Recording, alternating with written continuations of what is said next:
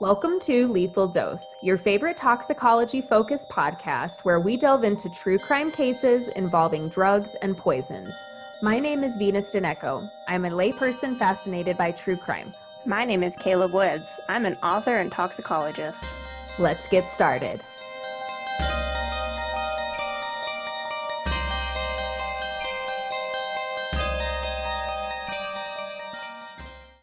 Today, we're going to take a look at poisons through a slightly different lens and give our attention to a common cooking staple and an overlooked poison, salt.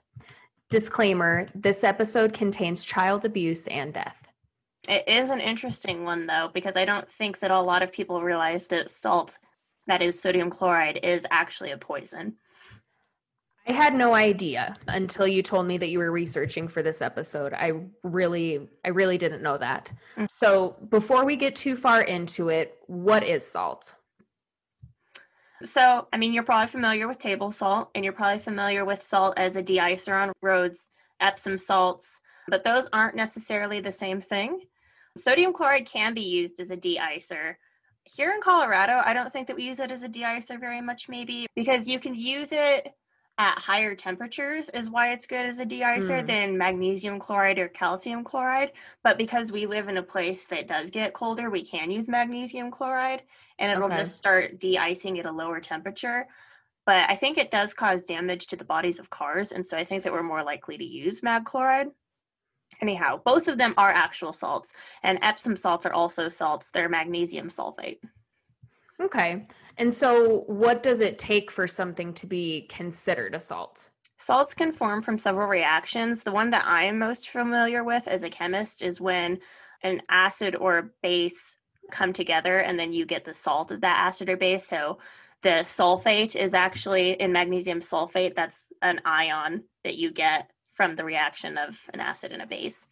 Anyway, you create an ion and a cation that are attracted to each other. Those are the ions, positive, negative. And that's why most of the salts that we're familiar with have an element from group 1 of the periodic table, like sodium. And many of them have a group 7 element, which is the cation. It's usually a non-metal, like our chloride. Smelling salts, for instance, are ammonium carbonate. That's another one that you can put it in water and it'll break off and you'll get the ammonium ion. And then illicit bath salts I wanted to mention are actually not a salt. They're not bath salts at all. They're a form of amphetamine called methadone. Interesting. Yeah, I've heard some crazy stuff about the bath quote-unquote salts. Yes. And so the sodium chloride that we get, we actually don't tend to produce industrially by forcing these cations and ions to be formed. We usually just get them from mines left over from seawater. And so I think near Detroit, there's a big old salt deposit. And that's where we get most of our salt for cooking and things like that, and industrial things, because salt is used in a lot of industrial processes. No, interesting. That's really interesting that it can come from so many places. And so why are we talking about salt as a poison? Okay. Well, I was familiar with salt as a poison because I am familiar with the electrolyte balances that our bodies have to have in order to, have the sodium calcium receptors, things like that. And so I was aware of it in terms of electrolyte imbalances, but this one just kind of fell into my lap. This case did.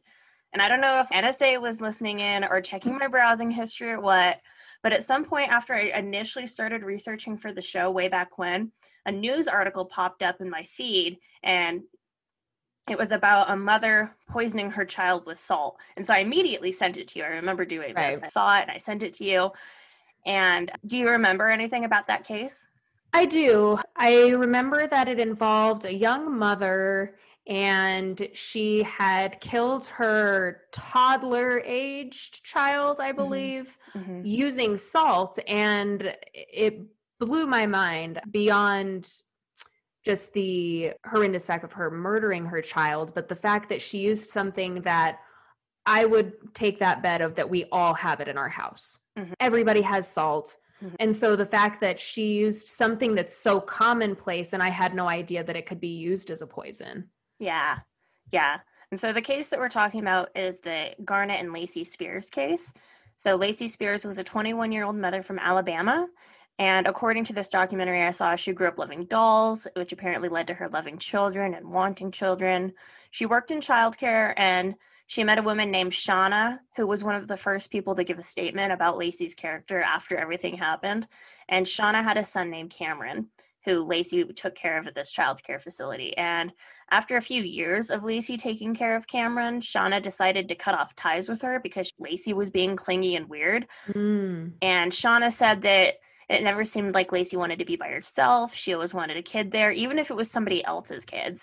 And she ended up having these weird interactions where somebody from her church came up to her and was like, "Oh, that's Cameron. That's Lacey's kid." And Shauna was like, "No, this is my son." That's creepy. Yeah. And then afterwards, Lacey, denied ever trying to pass off another child as her own. But eventually, Lacey became pregnant with her son. His name was Garnet Paul, and he first became ill at 9 days old. Oh my God. Yeah.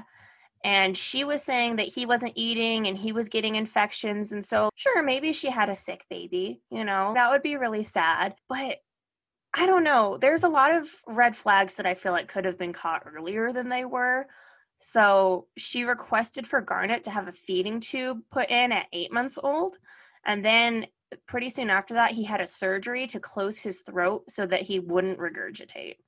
That's really scary. Mm-hmm. Like, we're having these operations done on such a little baby, and essentially getting rid of a function of the body that is necessary at certain times.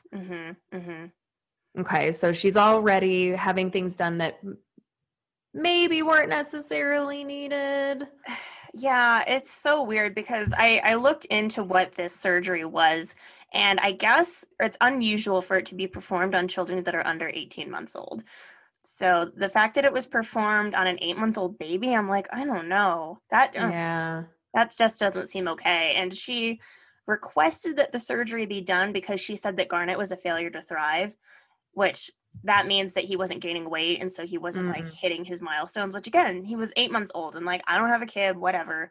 It just seems kind of early to be like, this thing isn't working. Yeah. And so we're going to do this drastic surgery. And the surgery is called Nissen's fundoplication. And it's typically done for the treatment of GERD, so gastroesophageal reflux disease. And in children, it can present with vomiting, chest pain, difficulty swallowing. And I, like, even as somebody who's a major emetophobe, and when I was telling my husband about this, he was like, "Are you interested in their surgery?" And I was like, "No, only a little bit." But I guess they want to perform it because all of the acid that you can get from even acid reflux, not just vomiting, can actually cause the esophagus to ulcerate and scar, which will narrow it. And so if you're having these problems when you're 18 months old, they don't want you to have lifetime problems. But they suggest medication first, and it seems like medication wasn't a step that was given to Garnet. It seems like she was just like, he's projectile vomiting, he's not gaining weight, let's do this surgery. And then they did it, Well, and the other thing that comes to mind for me right off the bat, and again, this is speculation, but it sounds like she was probably telling these doctors that it was much worse than it actually was, especially if he wasn't having any inpatient hospital stays. I mean, she could have been telling these doctors that my child is throwing up from, dawn till dusk, all night long, going on, when maybe he had one bout of vomiting that was terrible.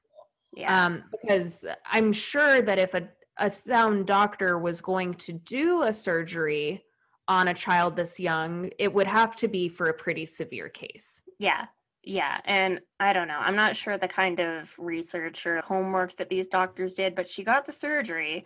And this was when she was living in Alabama. And then she moved to Florida to find new doctors to treat Garnet. And I guess this was her pattern, was she would say that she was moving to get Garnet better care because he was always sick. But as we will see as this story progresses, I don't think that was the reason she was moving, because she moved to Florida and then she moved to New York, and that's where the bulk of the story takes place, is in New York. And another reason that this case is so well known is because she was the Twitter mom. So she had the Twitter, Facebook, and the MySpace and the blog, and they were all documenting how ill her kid was. Right, because this is probably back in, if we have any Zoomers in the audience, you may not remember when Facebook was Venus is feeling hungry. Like that was your status. That's what you could update. Right, We yeah. use that format. And in MySpace, we documented everything we did with all of our friends, and same with Twitter. So she had, I mean, that does make it unique though, because we could see the play-by-play. Yeah, yeah. As it progresses with him. And just to get the kind of feel for what this Twitter was, I went to it and I did give it traffic. I don't know what it'll do, but we don't have to do it because I've done it for you. But her Twitter account was one of those, like, I'm a mother and that is my entire identity. Her handle was actually Garnet's mommy, I think was the handle. Oh. Yeah. And she did that thing where she always capitalizes the first letter of every word. I'm not meaning to pass judgment because there's a lot of mommy blogs that are fine and they don't kill their kids. But it's just like, this was her whole identity and this was the person that she was, Right. She didn't have hobbies. She didn't enjoy movies. She didn't enjoy crocheting. She didn't enjoy going for walks on the beach. She enjoyed being a mom and telling everybody about being a mom. Exactly. So her first post on this Twitter was September 23rd, 2009, and it's doing the work thing with my little prince for a few. That's what she always called him, was my little prince. And then that same day she posted 3 more times. At the office with my little prince for a few, smiley face, rain, please go away. And then had a seizure this morning and wasn't around anything that should have caused one, frowny face. And then the last one was loves her little prince, smiley face. So, I mean, this one is just up and down because the seizure was definitely in regards to Garnet. It wasn't her having a seizure, yeah. No, well, and it's just so nonchalant with how she's talking about it. I mean, we went from at the office with my little prince to rain, go away to had a seizure this morning, wasn't around anything, no big deal. Yeah. That's so just throwing it out there when normally, first of all, that's not something somebody's going to take the time to tweet about. Oh, let me pull up my BlackBerry real quick. Yeah, it's had a seizure. Totes okay. It's really odd, and yeah, I'll just keep reading through and build the story as it happens. So the next day she posted 3 times. She was at work with her little prince. And then the second one was, please pray for my little prince. He has another bad ear infection. The third one was, what a day. Looking forward to going home and playing with Garnet Paul. So, I mean, in between these, like, here's how my day is going, he has an ear infection? He's just, he was always sick, and that's really sad. September 30th, hoping the doctors can figure out what is going on today. October 5th, Garnet Paul is my everything. October 6th, started some new anti-seizure meds today, praying they help. October 13th, headed to the doctor for the 3rd time today. Yeah. November 9th is hoping Garnet does not, I think it was does not, but she put does have to be put in the hospital, frowny face. Or do you think that could be a Freudian slip? Yeah. Because just knowing what I do know about this case. Yeah, for sure. Makes me think that almost was not an accident. I had that thought too, but I also didn't want to come at it too much with knowing what had happened. I kind of wanted to get the feel for how I would think of this person if I was friends with them back then, or if I stumbled across their, Twitter back then. So, and then on November 11th, this is the one that the news media outlets quoted a lot. And the one that I did find shocking was, my sweet angel is in the hospital for the 23rd time, frowny face. Please pray he gets to come home soon. So 23 times. And I will say that December 3rd of this year was Garnet's first birthday. Oh my God. And so he's been in the hospital 23 times, according to her. He's having seizures. And it's just, she doesn't have an in-house nurse or anything. He's not one of those long-term care kids. And I get that medical expenses, they can be pretty outrageous.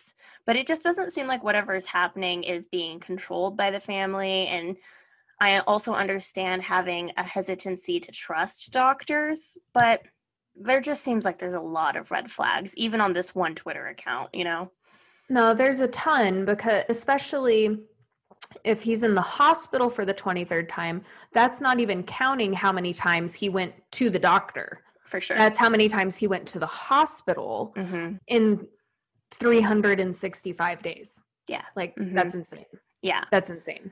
And then she stopped posting on her Twitter February 20th of 2010, but that is not where the story ended. She also had a blog that she kept in 2011, and things just got real weird around then. So by 2011, I think she was still living in Florida or maybe had just moved to New York, but Garnett was old enough that he could start making friends. And the friends that he was making and the family that he would like maybe go out with, Lacey would say that Garnett just never ate, and that's why he needed the feeding tube. He would never eat, and he was sick all the time, but friends would take him to dinner with their kids, and they said he would eat large amounts of food. Sometimes he'd eat second helpings, and they never forced him to do it. He just seemed like a normal, happy kid, you know? So there's some red flags going on there. And then in her blog, she posts that in 2011, Garnett's father dies in a car accident. And she's so sad that this will be Garnett's first, whatever, I think it was Halloween, coming into Christmas without his dad. And I don't know. It was weird, you know, and people, I think even around her thought that some of her story was weird. And she was one of those people who really bounced around a lot. Yeah. So by 2014, they had moved to an alternative community in New York because Lacey wanted Garnett to live. And I'm not going to pass any judgment on her wanting to have her kid live in an alternative lifestyle. And maybe, I think he was going to public school, but he was really in a community sort of setting where she was taking care of the elders in the community and he knew the people she was taking care of. Everybody knew him. You know, they only ate organic food, whatever. That's fine. That's totally fine by me. But the people who she knew there were saying, like, she was pretty weird. She came on really strong and really warm, but if you pissed her off, she would flip on you in a second, you know? Well, and if the people of a alternative lifestyle commune are calling you weird, you're probably weird. And so this is where the tragedy happens. On January 20th, 2014, it was a Friday, and Garnett had severe fever, headache, and convulsions, Lacey reported, and so she took him into the hospital. And she wrote 5 posts on her Facebook about Garnett's condition, including one about his sodium level. But an EEG from his visit showed no seizure activity that day or the following 2 days. And then on the 22nd, which was that Sunday, he'd been in the hospital all weekend. The nurses told Lacey that Garnett was doing fine. You know, his EEG was fine, and he was just gonna get discharged and go home soon. He seemed fine. And then within hours of the nurse telling them that and getting them prepared for discharge, Garnett was in critical condition. He started to show some pain and things like that, and then had seizure activity and was airlifted to a specialized children's hospital elsewhere in New York. And during the transport, the 2 hospitals were having this conversation. So the nurse at the current hospital says sodium is 182. The doctor at the receiving hospital says 182. And the nurse says 182 to confirm. The doctor says, no, then you need to repeat it, okay? That's impossible. Yeah. Upon admission to the first hospital, Garnett's sodium level had been 138, which meant that his sodium rose while in the hospital. And then Lacey, in her defense, because this led to the trial and everything, would later use this information to blame the hospital and say that they were at fault for the rising sodium levels. Right? But the specialists at the new hospital, although they were able to get his sodium levels down through IVs and he showed some improvement, his brain ended up swelling from this overdose of sodium that he had somehow gotten, and it proved too much. And within 24 hours of admission to the new hospital, he was declared brain dead, which Lacey also broadcasted on Facebook that he was brain dead and that she would have to be pulling him off life support soon. Well, of course she did. Right. This is very much on brand for her. So the police interviewed Lacey, and they didn't suspect her yet, but she was one of the last people to be with him to know what his behavior was like. And she mentioned during this interview, you know, that Garnett's father was dead, just tragedy upon tragedy. And so the police know this without ever having to see her blog. And when Lacey's dad shows up at the hospital, he told police that he didn't know who Daddy Blake was that Lacey was talking about, and that Garnett's father wasn't dead. Yeah. That's a pretty big deal to lie about. Yeah. So this Blake character was contacted, and throughout the investigation, they find that he had dated Lacey, but he had never had a sexual relationship with her. So he wasn't the father. Garnett's real father was a man named Chris Hill, who was eventually located. And Lacey would later say she didn't want Hill to be a part of Garnett's life, so she decided to raise the child on her own, which is another red flag to me. Maybe I'm putting too much into it, but did she start out this kid's life knowing that she was going to use him essentially? Well, and okay, let's say she doesn't want this Chris Hill, the biological father in his life. Why lie about another man being the father? Why not just say like, "This is my baby, Mm-hmm. and I don't want his father in my life or his life," Mm-hmm. and that's the end of the story. That's not uncommon. It could have been that I think this Chris Hill guy was just like a contractor or a construction worker or something, one of those like blue collar type jobs. And the Blake character was a police officer. So it could have been some sort of fantasy or some sort of aspirational type thing where she was like, oh, I'd rather Blake was the Be dad. The father. Yeah. So yeah, that's still pretty gross to lie about that. It was weird. It was a weird lie to discover after the child has died and you're investigating the mom because she seems kind of sketch. Mm-hmm. And so after being like, I don't know about this lady, they decided to obtain a search warrant for Lacey's apartment. And a salt container was found among Garnett's medications, of which there were several. And normally I'd be like, I put things in weird places in my house too. I use salt for a number of things, but her neighbor tells the police that Lacey had called her, the neighbor, and asked her to remove a feeding bag that was hooked up to a feeding machine that was probably being used right before Garnett had to go to the hospital. Mm-hmm. So Lacey asks the neighbor to take this feeding bag and not tell anybody about it.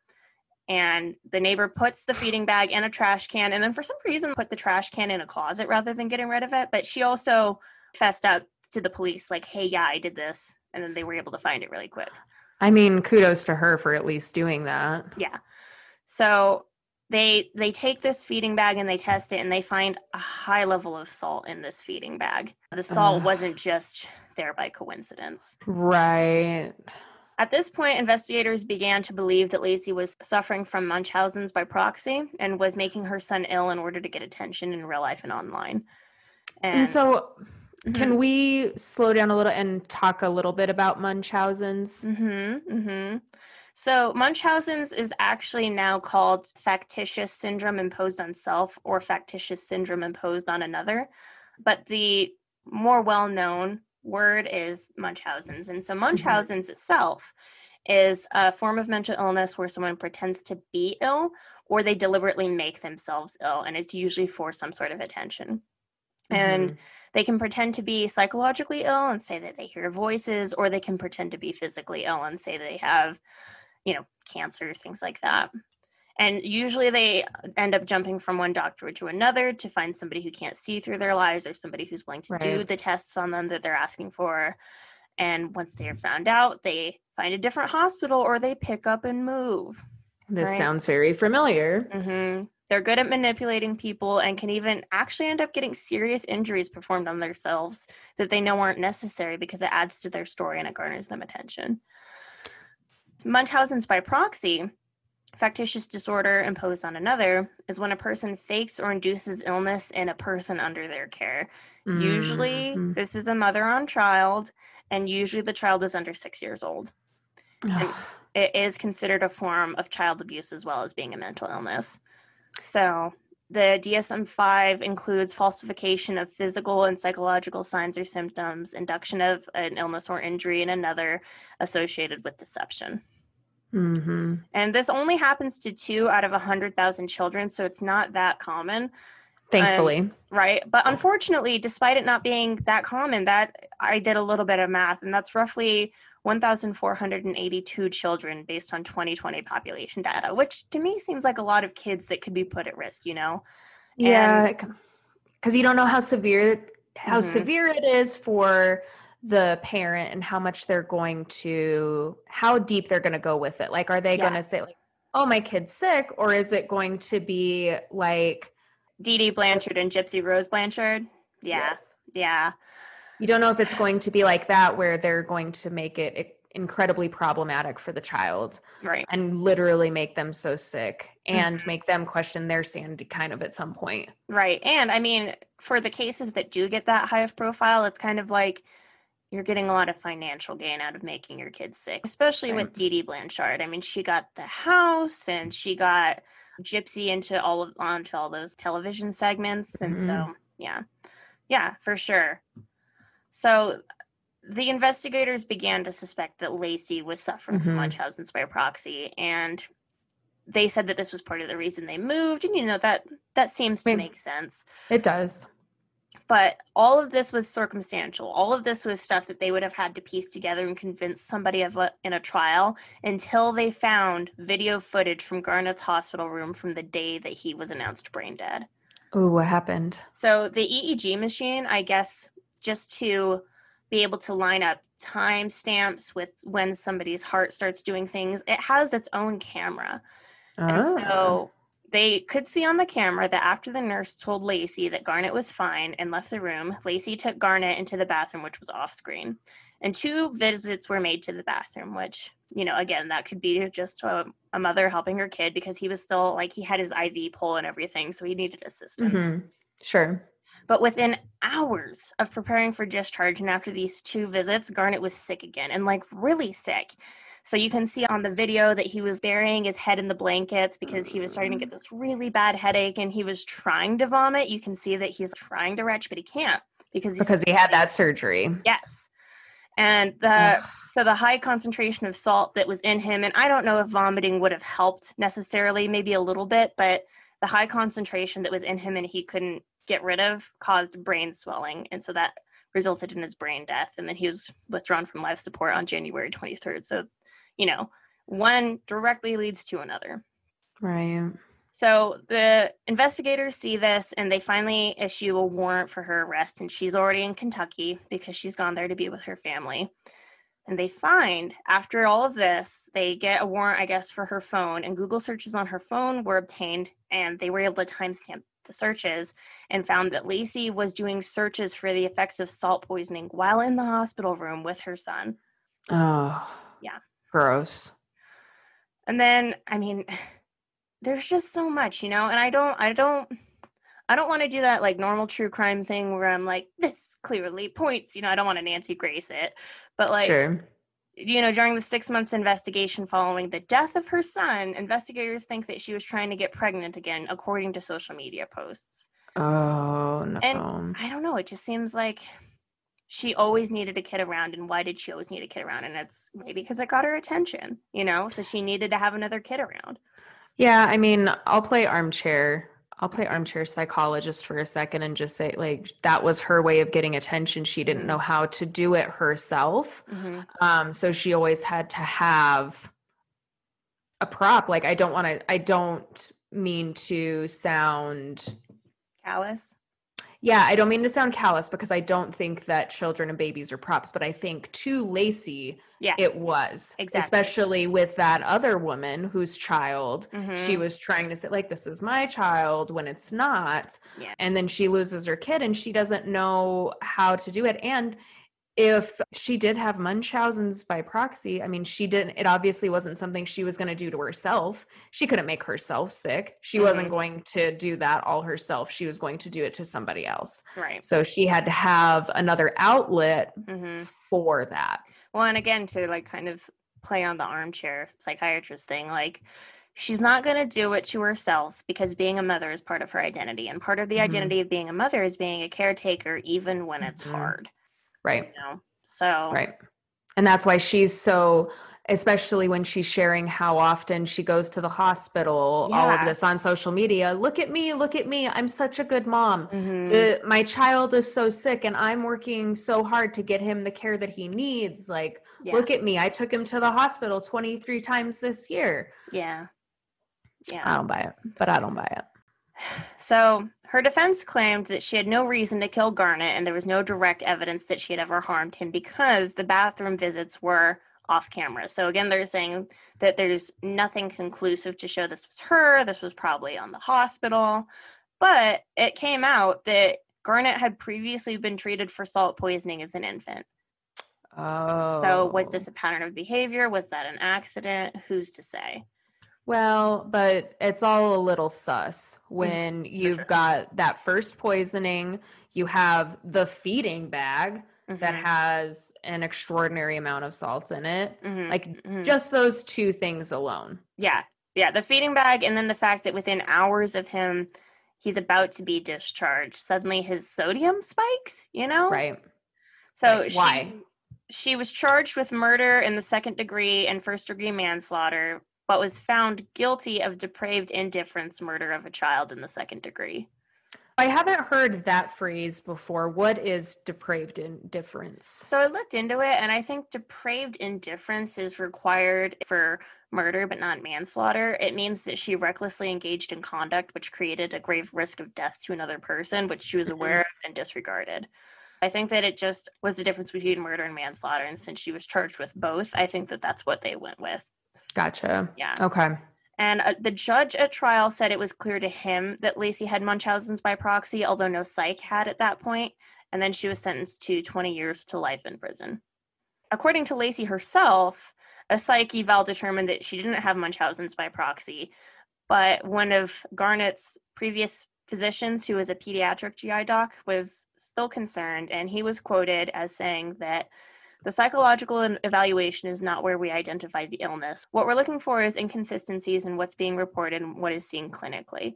And so I think that as much as I don't want to play armchair psych too much, it's important to recognize that it's not just a mental illness, it's a form of child abuse. And so even if no psych is saying she has it, you can see that she was harming Garnet, and this medical way that we've established looks like Munchausen's by proxy. Maybe she was just abusing him, but it does seem like she was trying to do it in order to get attention.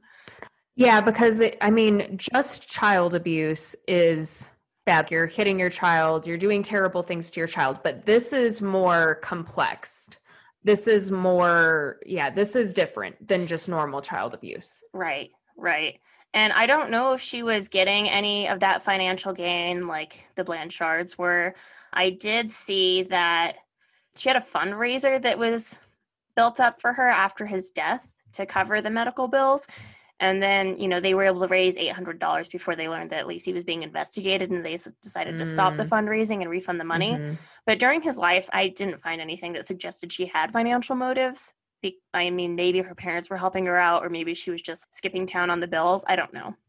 I didn't find anything. So it doesn't really seem like she was getting financial motive while he was alive. I think it was mostly like, attention online was her. Yeah. Yeah, it seems to be, just because it's almost like she was bragging about it on social media. Yeah. Like, oh, look at this amazing breakfast I just had. Yeah. And look at my sick son. Yeah. Well, and I mean, there is that sort of mommy culture that I've noticed where certain people will kind of interrupt a conversation by being like, my life is so hard and I don't have any free time because I'm a mother, that sort of argument. And totally not all parents or mothers are like that, but there are certain ones that kind of like, sure. I've seen the term mommy jack. They mommy jack the conversation, and they're like, oh, my life means so much more, or my life is so much harder, but that sort of thing. And it kind of seems like this is a really egregious example of that version of it. Extreme. Yeah. That makes sense. That makes sense. Yeah. But what I think is even crazier is I was, trying to get ready to research this episode after I'd already lost the link to that article that I'd sent you. And so I Googled mother poisons son with salt, assuming that I'd find the Garnet Spears case. And I was shocked by how many hits I got online that weren't the Spears case. So this happens a lot? I mean, it happens enough. So here's the ones that I was able to find just by doing that quick search. Okay. In 2018, a nanny in northwestern Russia killed a 2-year-old in her care by adding 50 grams of salt to his porridge, forcing him to eat it. And this is reportedly after she and her family had mocked the child for a month and beat him with a belt while he was in their care. Oh my God. Well, and she had to have forced him to eat that if she put that much salt in his porridge. Like 50 grams is not a small amount of anything. No. No, she definitely forced him Oh, to eat poor that amount. thing. Poor And thing. she was sentenced to 14 years in prison.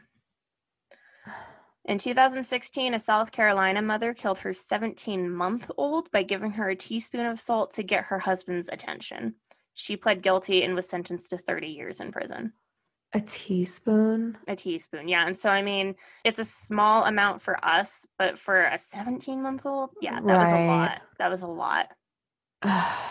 In 2015, a mother in West Yorkshire gave her 8-month-old 2 teaspoons of salt, which actually didn't kill the child. The mother then added the salt to the child's nasogastric tube while in the hospital. Oh. The baby ended up making a full recovery and is alive and well now, but the mother was imprisoned for a year and the child was put up for adoption. For a year? Mm-hmm. That's it? Mm-hmm. She got a year-long prison sentence, which was suspended for 2 years, and a 2-year community order with a 10-day rehabilitation activity requirement and a mental health treatment requirement. And this case was a little different because she said that she'd first tried to kill herself with the salt because she was suffering from the stress of being a first-time mother. And then she wrote this email to the baby, like to read later on, I guess, saying that she added the salt to the tube to make the doctors listen. So, I mean, it could have just been a year because she needed to have that mental health treatment requirement, and they were trying to be sympathetic to that, especially since the child didn't die. But sure. Yeah. In 1997, a mother killed her 4-year-old by poisoning him over 10 days with 125 grams of salt in his sodas. Oh. She claimed that she didn't mean to kill him and was simply trying to sedate him so that he wasn't so draining on her. Oh, poor mom. The son's father didn't know about the poisoning, and so he kept taking him to doctors to figure out what was wrong. And the doctors either one thought it was tonsillitis and gave him antibiotics, and another gave him sedatives for some reason. So this kid was just sedated up until death. Poor kid. Oh my gosh. Psychiatrists reported that she had untreatable Munchausen's by proxy, which I don't know how I feel about that. You know, that just seems like you're kind of giving up on this woman. But she was put in prison for life. So in terms of giving up on her, she's in prison for life. I mean, well, and the thing too is, how long did the doctors try to treat her? Yeah. Mm-hmm. Before, to play devil's advocate, do I think what she did is okay? Absolutely not. It's horrendous. But to say that it's untreatable, like, how long did you really try for before you said that? Yeah. Okay. Yeah. So even though, I mean, she's a terrible person, she obviously abused her child and it resulted in death, and that's inexcusable. Like, mental illness needs to be taken more seriously, you know? Oh, 100%. I couldn't agree with you more. So to me, it sounds like it is kind of common for mothers to kill and or try to kill their children with salt. I had no idea. Yeah, I mean, I wouldn't say that it's common. I would say that we get these reports because it's easy, you know, it can happen easily. It is a little bit novel, but in terms of child abuse, I wouldn't say that it's common. So I pulled some numbers, and I would say that this accounts for very few cases of child abuse. So it does seem more common in cases where the mother is suffering from Munchausen's by proxy. But even in those cases, it accounts for less than 1% of Munchausen's or fictitious disorder imposed on another related child abuse cases. Okay. So, bear with me because I have some statistics on child abuse. Give me the numbers. All right. So a May 2020 report revealed that in 2018, the United States Child Protective Services received 4.3 million referrals involving abuse of 7.8 million children. Oh my God. And before I continue, I will say that this is the same agency that reports on sex trafficking and things like that. And there's great podcasts that have been done by the people at You're Wrong about like the Wayfair stuff and child sex trafficking and things like that. So I would go listen to that. But they basically say that these numbers can be duplicates, and they don't realize that, or they don't differentiate it, because I mean, the kids who are in danger and they like continuously show up to school with bruises and the teachers continuously call, those can be duplicate cases. So I'm not going to say that like child abuse isn't common, but I will say that this probably includes duplicate numbers. Sure. I mean, because 3 of these, let's say 3 cases could be the same one child. Yeah. Is what you're saying. Okay. Yes. But with the numbers that I just gave you, that's 58.5 referrals per 1,000 children. That's too much. Of these, 2.4 million reports regarding 3.5 million children were deemed worthy of CPS response, whatever that means, and whatever critique I have about CPS, we'll just kind of overlook that for now. Okay. So that number is 47.8 children per 1,000 being checked on, which is not excluding repeat reports and things like that. And only 2 million children received services through CPS in 2018. So out of the 7.8 million referrals, out of the 4.3 million referrals involving 7.8 million children, only 2 million children received services. Yeah, that's 5.8 million children who didn't get any type of help. Well, that's really sad. 16.8%, which is about 588,000 children, were found to be victims of abuse. 2 million received services, but only a quarter of that were found to be victims of abuse, including neglect. And that's 9.2 children per 1,000 in the population. Of these 588,000, roughly, children, 357,000 suffered from neglect, 63,000 suffered from physical abuse, 41,000 suffered from sexual abuse, 13,500 suffered from psychological maltreatment, 4,000 suffered medical neglect, and 2.7%, which is about 16,000, suffered other maltreatment, including threatened abuse and parental substance abuse. 1,770 children died due to abuse in 2018, and 3/4 of them were less than 3 years old. Ugh. And 954 of these children died from neglect. If we take these numbers and we say that 63,000 children suffered from physical abuse.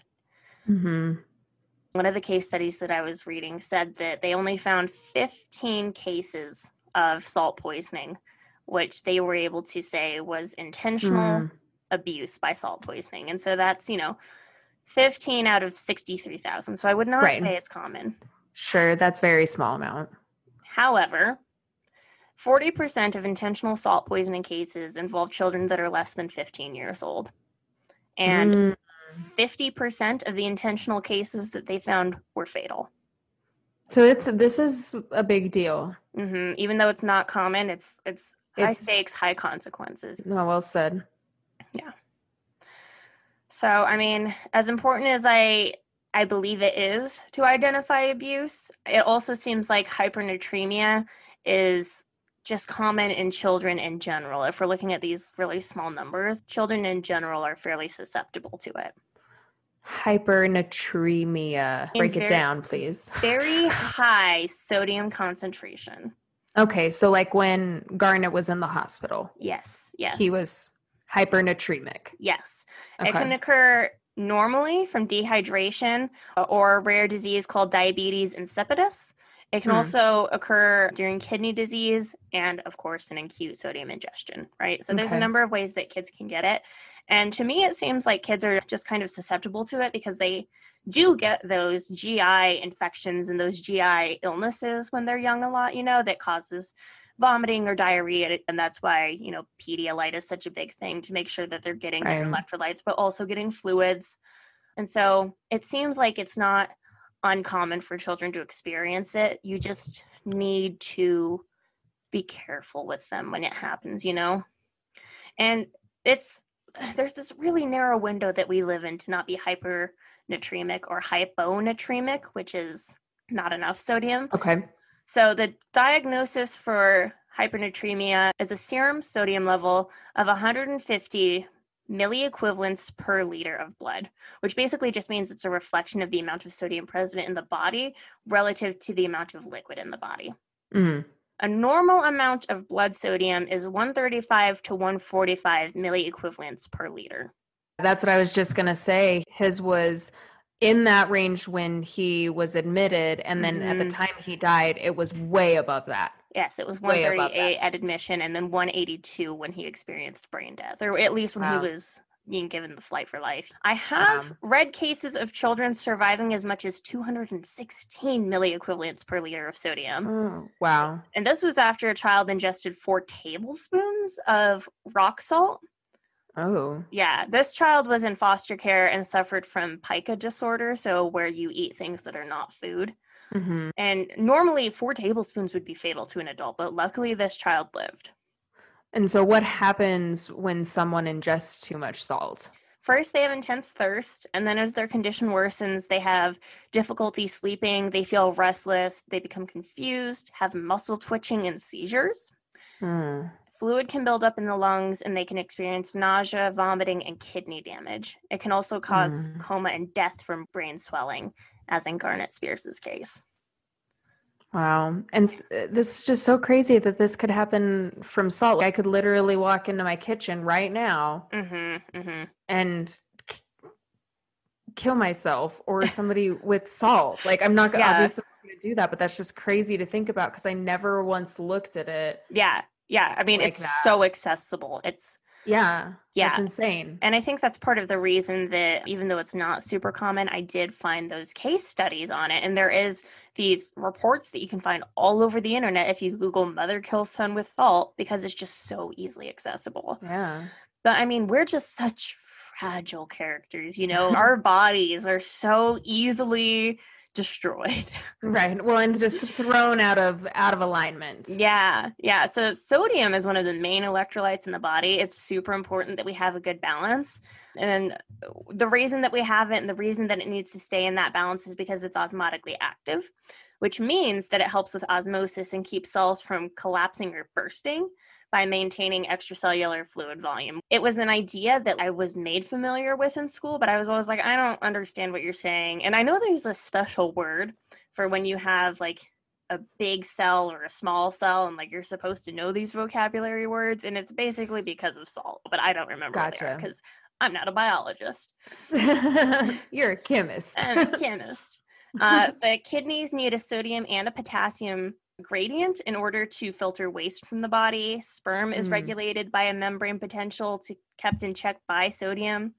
And neurons in the brain use sodium and potassium gradients in order to send out the electrical signals to each other. So once it leaves one neuron and like, it has to do that through sodium to reach the next neuron, which is why you experience seizures, is because your brain's just like sodium, sodium, sodium, sodium. Wow. So I had no idea it affects so many different functions in the body. It is critical. It's absolutely critical. And when we have too much sodium in the blood, our cells collapse because they send out their own fluid to dilute the sodium levels in the blood.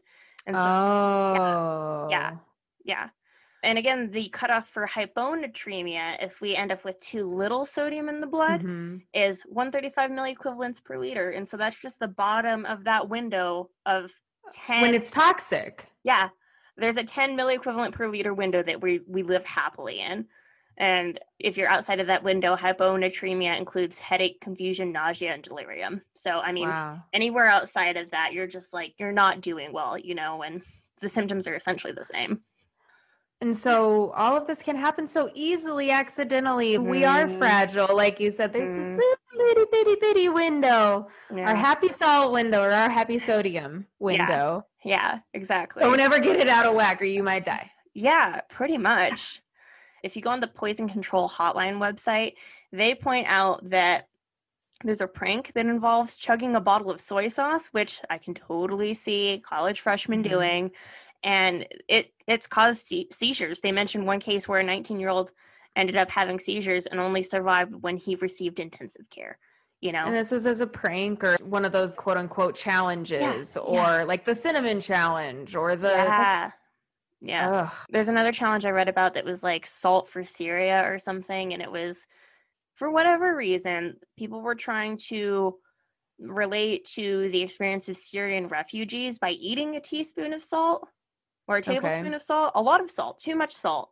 And it was mostly kids, of course, who were challenging each other to do it. And it's like, no, don't do that. The Syrian refugees don't do that. And you shouldn't do it because everyone dies when they do that, you know? Yeah, this is a bad idea, kids. Yeah. So, I mean, yeah. And it's just because we don't understand how fragile we are, and we don't understand the narrow window that we live in of safety involving sodium. I had no idea. Every time I leave an episode, I'm like slightly terrified. This is the world I live in. Yeah, like knowledge is power, but knowledge is also like, oh shit. Yeah, pretty much. Salt used to be used as an emetic too. Not like when you would go to the doctor, but just people would be like, oh, I need to make myself vomit, and so I'll drink salt water. Don't do that. Don't do that. You could die. I had a sore throat once when I was a kid, and my grandma told me to gargle with salt water. And I was a child, and I didn't really understand how to gargle. And I drank it. Oh, Venus, I drank it. Yeah, and it was bad. Like, and this is such an early memory. I mean, I was really probably like 7 or 8. So I don't know if I got sick or not, but now I'm wondering, like, I was on the brink of death. Oh, man. I remember a similar situation where I was told to gargle, but my grandma was crazy. And so she I guess in this case, it was good that she was crazy because she made sure I didn't drink the salt water. But I was also like, why can't I drink it? I love salt. Right. Same. Which I love salt. Leads into this case that I also found of a mother who accidentally killed her child with a salt overdose in 2007. Oh. Yeah. Okay. So what's that about? A woman in Texas named Hannah Overton was convicted of killing her 4-year-old that she and her family were fostering and planning to adopt. Apparently what happened was the boy was given a bowl of bean soup with Creole seasoning for lunch, which he ate. He then asked for a second bowl, which he ate. And when he asked for a third bowl, Hannah was concerned that he would overstuff himself. And so she gave him the seasoning, the Creole seasoning, in his sippy cup just to get the flavor without overeating. And then, pretty soon after lunch, he began vomiting. His breathing was strained. And so she drove him to the hospital. Seems like she did everything right. But again, if you're looking at this with a critical eye, you can be like, is it Munchausen? I don't know. She was fostering him, planning to adopt. Who knows what's going on? But the hypernatremia caused severe bruising on his body. And so she was accused not only of poisoning him, but of physical abuse. Oh, no. She served 7 years in prison before new evidence came to light and she was exonerated. Oh, wow. What evidence came to light that got her acquitted? I think that she appealed the case. And so the jury originally thought that she hadn't acted quickly enough, but her new defense lawyer argued that it takes an hour for salt poisoning to begin showing symptoms in a child. So, I mean, basically, you either need to realize that they're being poisoned and take them, or as soon as it happens, they just need to receive immediate care. So it seems like she was working in this really small window where she was able to do anything, and it was just it wasn't quick enough, and that wasn't on her. Well, and that is, it doesn't seem there's a lot of forgiveness there as far as the time window is concerned. If it's not even going to show you anything until 1 hour, and it's like, well, it's too late now. Yeah, at 1 hour, you're already starting to experience a delirium. And the cells collapsing inside of you. I mean, because what do you do to reverse that? You don't. In the first trial, the prosecution had said that Hannah killed her son, or Hannah had killed this child because he had been destructive earlier in the day, and so she wanted to punish him. And that's how he got so much salt in her system. But then at the new trial, they were like, she was planning to adopt this foster kid. She could have just not adopted him. She could have just let him go through the cycle foster kids do and fostered a different child. I tend to agree with them. Why do that? Right. They argued in this new trial that it wasn't that she was trying to punish him. It was that he was likely experienced undiagnosed pica, and that made him crave ridiculous amounts of salt, which is probably also why he was eating so much bean soup. Like, that seems like a lot of bean soup for a child. That's a lot of fiber. And so it was probably just that he was experienced pica, and nobody knew that. Was there anything that she could have done sooner? I mean, I don't know that she could have done anything sooner because it seems like it's one of those cases where she just didn't know. Like you coming into the podcast, where you're like, I didn't know. So what she needed to do was once she realized or once symptoms started to kick in, she needed to call 911 or get immediate medical attention, which she did. She or anybody else who chugs a bottle of soy sauce can call poison control. And the number for that is 1-800-222-1222. And they can give you advice. I haven't actually called them because I don't want to screw with their day, but they can give you advice for what to do. Once the person who's experiencing salt poisoning is in the hands of professionals, they can get their stomach pumped and they may be given IV fluids to correct the imbalance of liquid to sodium in their blood system. This is most effective if the poisoning has had less than 24 hours to take effect on the brain. So maybe if you have a tablespoon and you're feeling weird and you're starting to feel it, you need to, get medical attention before 24 hours. But if you are like, I'm just going to like go sleep this off and it's over 24 hours, then there's the risk that fluid levels have already started to change in the brain, and that changing those fluid levels back to normal may actually cause more brain damage. Oh my God.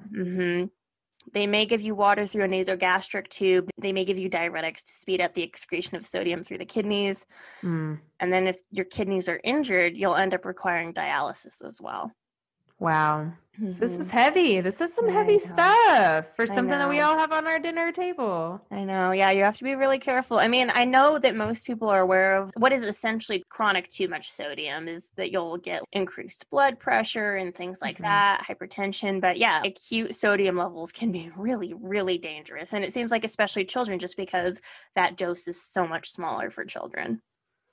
Yeah, this is insane. Thank you so much for sharing all of this knowledge with us. Yeah. And now we know. Now we know. Well, do you want to summarize what we learned here today? Yeah, our bodies are incredibly fragile. The smallest thing can knock them out of whack and maybe kill you.